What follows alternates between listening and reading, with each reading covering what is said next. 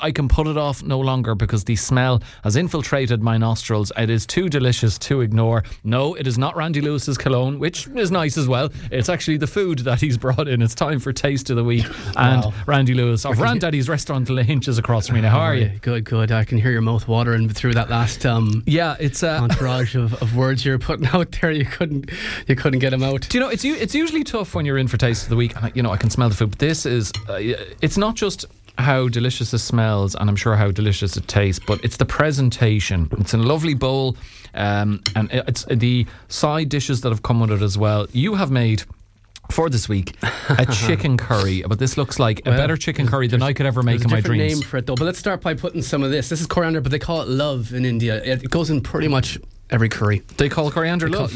Launch it on there. Okay. Toss it. Come on. Come on, I'm being a bit sparing. Don't be shy. So in India, as we know, you spent quite a considerable period of time there learning from the masters in terms of the kitchen. They use a lot of this? They use a lot of everything. They use a lot of everything. Okay. This is actually Afghan curry. Afghan curry? Yeah, an Afghan curry. And you're thinking, you're in India, you're talking about Afghan curry. Yeah, I suppose you're closer to Afghanistan there than you would be here. But Afghan curry, as I've been told the story by quite a few Indian chefs. So they had the Silk Road, and in the Silk Road, obviously Afghans were coming to get silk, and they were trading for walnuts or whatever else they had to trade them. And Afghanis specialised in meat. So a lot of Afghanis stayed in India, cooking food and learning about curries, and obviously cooking the curries for the kings of India. And that's how the Afghan curry came about. So we've got a lot of veg in there. More importantly, there's a very creamy, textured, cheesy kind of curry that you have here. Yeah, and actually, that point you make about cheesy is a good one, because I just had a taste of it there. The sauce definitely has a slight aftertaste of cheese, which is not something I would associate with chicken curry, but it's very well. No, but it's in there. As Randy dips his naan bread into the cheesy sauce. Gorgeous. 11 o'clock morning, early lunch. So, Afghan curries. That's how an Afghan curry came about. They were cooking for the kings and queens, and that's that one. So there you go. Taste of the week. You learn cultural and historical information as well. It's not just all about food. So you pick this recipe. Don't quote me too much on that. I'm not a historian. Don't go and fact check it in your Britannica Encyclopedia. Yeah. So this is spicy. Spice is coming now. passed from Afghanistan to India. So I think rather than going through the recipe, I think to hit a couple good points, because I think everybody has their own way to cook curry, their own Indian, their own different styles of curry. There's multiple names. I mean, in India, there's well over 50 cuisines. Every state has their own cuisine. But so what we want to talk about here is where the cuisines are and what the basis of cuisines are of Indian cooking. So there's 3 main gravies in India. That naan bread, by the way, is delicious. And even though you put loads of coriander on the curry, is that more coriander on the naan bread? That is, yeah. More love. More love on the naan bread. And we're munching away here. So there's 3 main curries, or 3 main gravies. One of them is a cashew nut and pumpkin gravy. That sounds lovely. So all these gravies are the start. They'd be the equivalent of your stocks in European cooking, of your fish stocks. So they have obviously different ones. So you have a cashew nut and pumpkin seed gravy. So that's just water, cashew nuts and pumpkin seeds. You boil them off until they're really, really soft. Okay. And you puree them off and leave them off aside. And you're going to use that. That's where you get your creamy, nutty textures in curries. Oh man, that's lovely. Did I detect munch too in there? There's more eating here than there's talking, I think. So that's the one we're going to start with. And then you go to the brown onion curry. The brown onion gravy. So this is just onions browned off. You're going to get a deep, deep brown, it's dark. Without burning them, you're going to go that brown with your onions, your garlic, your ginger. And then you're going to add your spices in there. Okay. And the trick to this one is to knowing when your spices are cooked and everything's ready. And the way to know that is when your oil comes to the top, your spices are ready. So what they do in India is they'd always skim that oil off. It's got lots of flavour in it. And they use that for garnish. So there's our brown gravy. We're going to put that aside as we're munching away here. Then we go into our tomato gravy, and that's just they use fresh tomatoes. They boil up tomatoes, they peel them. You can use tomato paste. Every chef has their own way and own place to use. Did you get some chili there? Did you? I got the sparkling water right beside you. I know it's got us both going. Oh yeah, that chili has a bit of a kick off it, but it adds flavour though. I think. It does. I think it's not just the chili flavour, but it brings out a lot of things. Like tears from my eyes. Wrongfully, I just seen you add a chili and I felt jealous, so I just put one in my mouth, and I wish I wouldn't have. Yeah. Oh wow! You're not finished talking yet. Yeah. Jeez, I shouldn't have done that.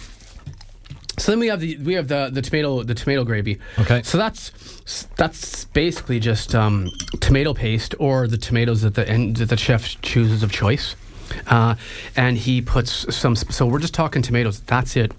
Mm-hmm. Tomatoes, salt and pepper, and spices. Now, in India, there's 4 main spices you'd be putting in this one. You put some cumin, some coriander, some bay leaves, and some cinnamon. And then after that, every chef has his own unique flavor. So they toss in, whatever other spices they like to, cardamom, anything else that they'd like to put into it. But the 4 main basic flavors that they're going to have in it is the cumin, coriander, and bay leaves and cinnamon. All delicious. This is, it is very delicious, isn't it? Is there? It strikes me that India, in terms of cuisine or national cuisine, they place such an importance on herbs, spices, condiments, that particular aspect of cooking more than most other nations or anything. Maybe in China there'd be that similar approach to having lots of different herbs and spices. But it seems to me that with Indian food, it's such a key element of any dish. Oh, it is. It's a massive key element. I mean, they love flavour, and for you and I, like our palates, when I was in India, it took me a while to really, get the flavours right. I mean, a butter chick would come up, and the owner of the restaurant would come in.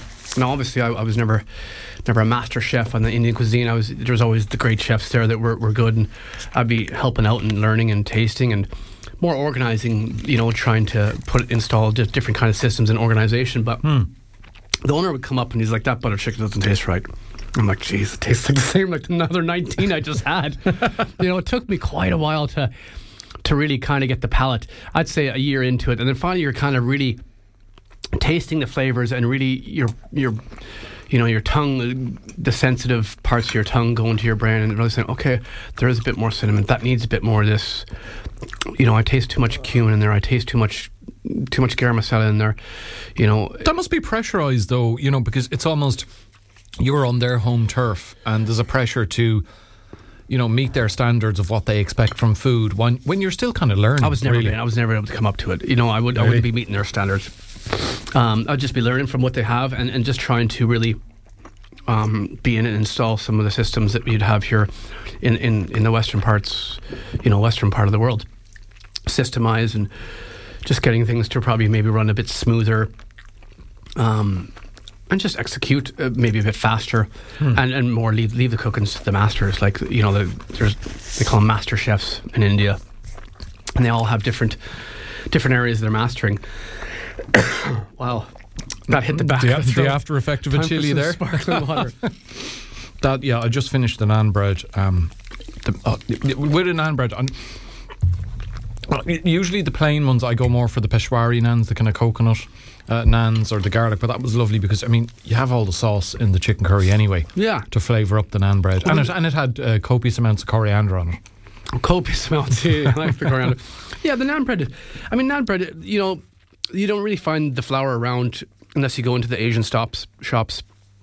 So if you want to make your own naan bread at home, it's just flour, a little bit of water and some milk.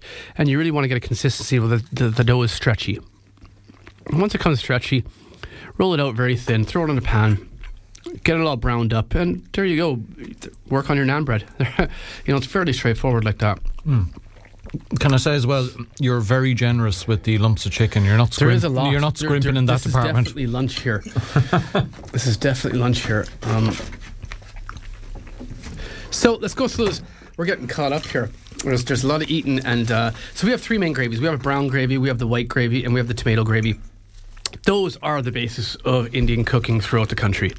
Now, every state has their own cooking and their own way they're going to manipulate those gravies, but those are the stocks. Okay. And that's how you start every curry in the pan. So then you're going to fire in your chicken, your onions, your peppers, your, whatever you want. And everything in India, unlike Ireland, Indian chefs, they're working hard. I mean, every chef in the world works hard. But like the crews they have in India, they go through onions like we go through potatoes in Ireland.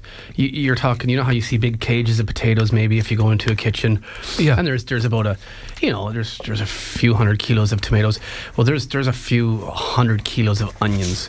And they're peeling onions like mad. They don't come in peeled. That must be impossible to work in those conditions. I mean, your tear ducts would be dried out. Nobody's tearing up there. Really? And actually, come to think of it, I don't remember tearing up either. Now, in fairness, I didn't peel any onions. I might have spent a little bit of time peeling a few onions.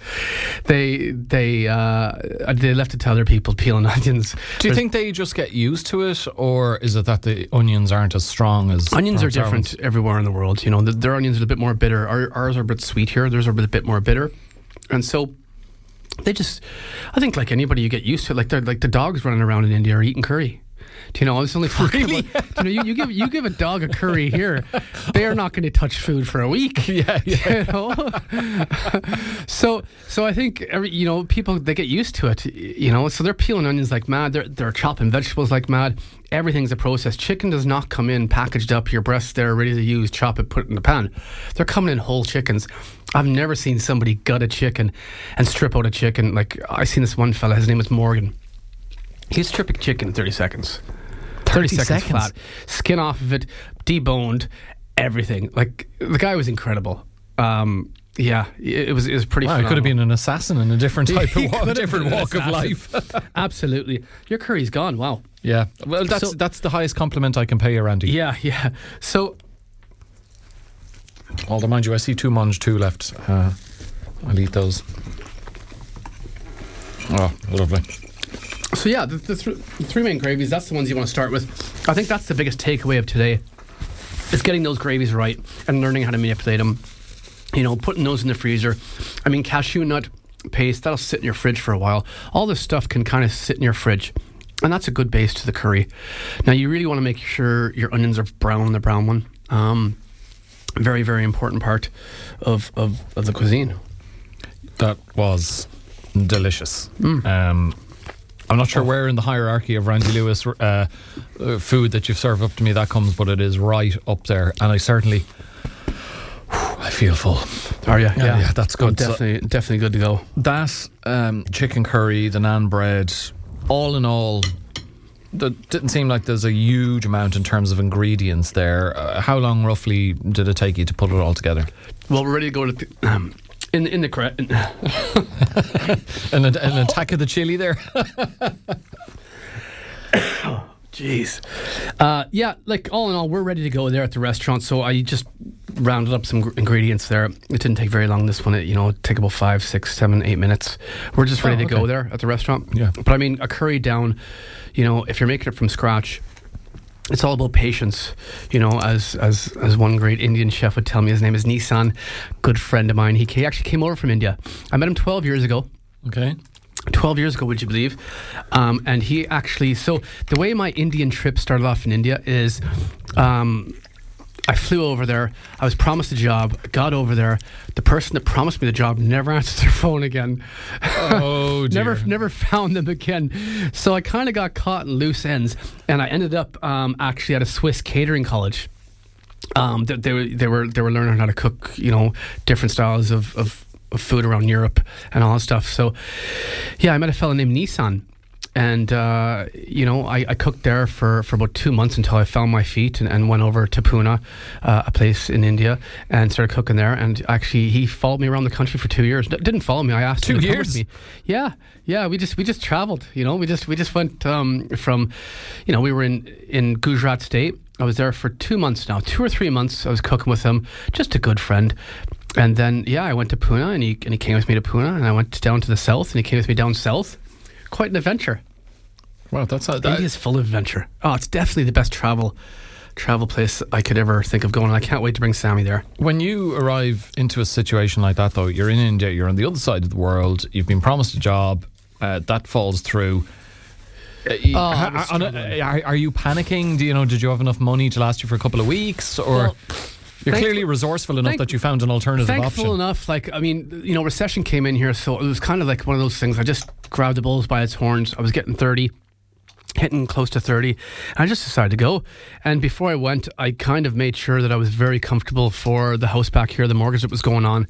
And I mean, India, it's you can live fairly cheaply, and luckily enough, I mean, in 10, 15, it was going on 12, 13 years ago. 14 years ago I arrived there, because I stayed there for almost 2 years. And 14 years ago, having I guess I'll say the white chef come into the community of the food community. It was very easy to find a job, very easy to find people that want to learn from you and learn what's going on. Italian cooking is very big in India. And that's the one where I would have based myself in, because I knew lots about Italian. It's one of the first kind of things I learned to cook. Canada has a massive Italian population, and that's how I learned to cook Italian food. So the first restaurant I really grabbed the horns by was a restaurant that had a big Italian restaurant in it with an Indian restaurant side by side. Okay. So I was obviously looking after the Italian and trying to help organize the kitchen of the Indians. Again, not going into the spices or training them how to cook, because I wouldn't have a clue, but definitely trying to speed them up and see what knowledge we can pass back and forth, because that's what it's about. And that's it was definitely scary. Yeah, I won't lie to you. There was some stressful nights there thinking, what the heck did I just do? I just left my great job in Ireland to come to India on a chance. And, in hindsight, I probably didn't really check out what was going on. Yeah, I think I was just excited to go to a diverse culture and just get stuck in and really take on a new challenge. Well, look, it all worked out in the end. You learnt a lot, no doubt, and had some great experiences. And hey, ultimately, it resulted in you coming in with this delicious chicken curry. So I benefited from it as Afghani curry. Afghani curry, sorry, Afghani curry. Learned in India, just to make it even more confusing. Is this something you have or do serve up at Randaddy's? We serve something similar to this, yes, very, very similar to this. An Indian curry, we call it. And yeah. Okay, well, delicious, fairly easy to make, and you've outdone yourself, Randy. Thanks very much. How are things on the Randaddy's front? The Randaddy's front, getting ready for Valentine's weekend. We got some music playing this Saturday. Saturday at 7 o'clock, the music kicks off. The great Kieran Johnson, a local fella. Then we're getting into the school break, so we're open for the next 10 days, taking a couple days off after that. And then we're open in March, 7 days, 3 nights a week. Looking forward to getting the season underway. Okay, we'll be going hard at it ahead of St. Patrick's Day as well. My thanks to you, Randy. Thanks for coming in. Randy Lewis there, the man behind Randaddy's restaurant in Lynch. If you ever have any food or recipe related queries, do send them in to us and we'll put them to Randy. 086 1800 964, the number to get in touch.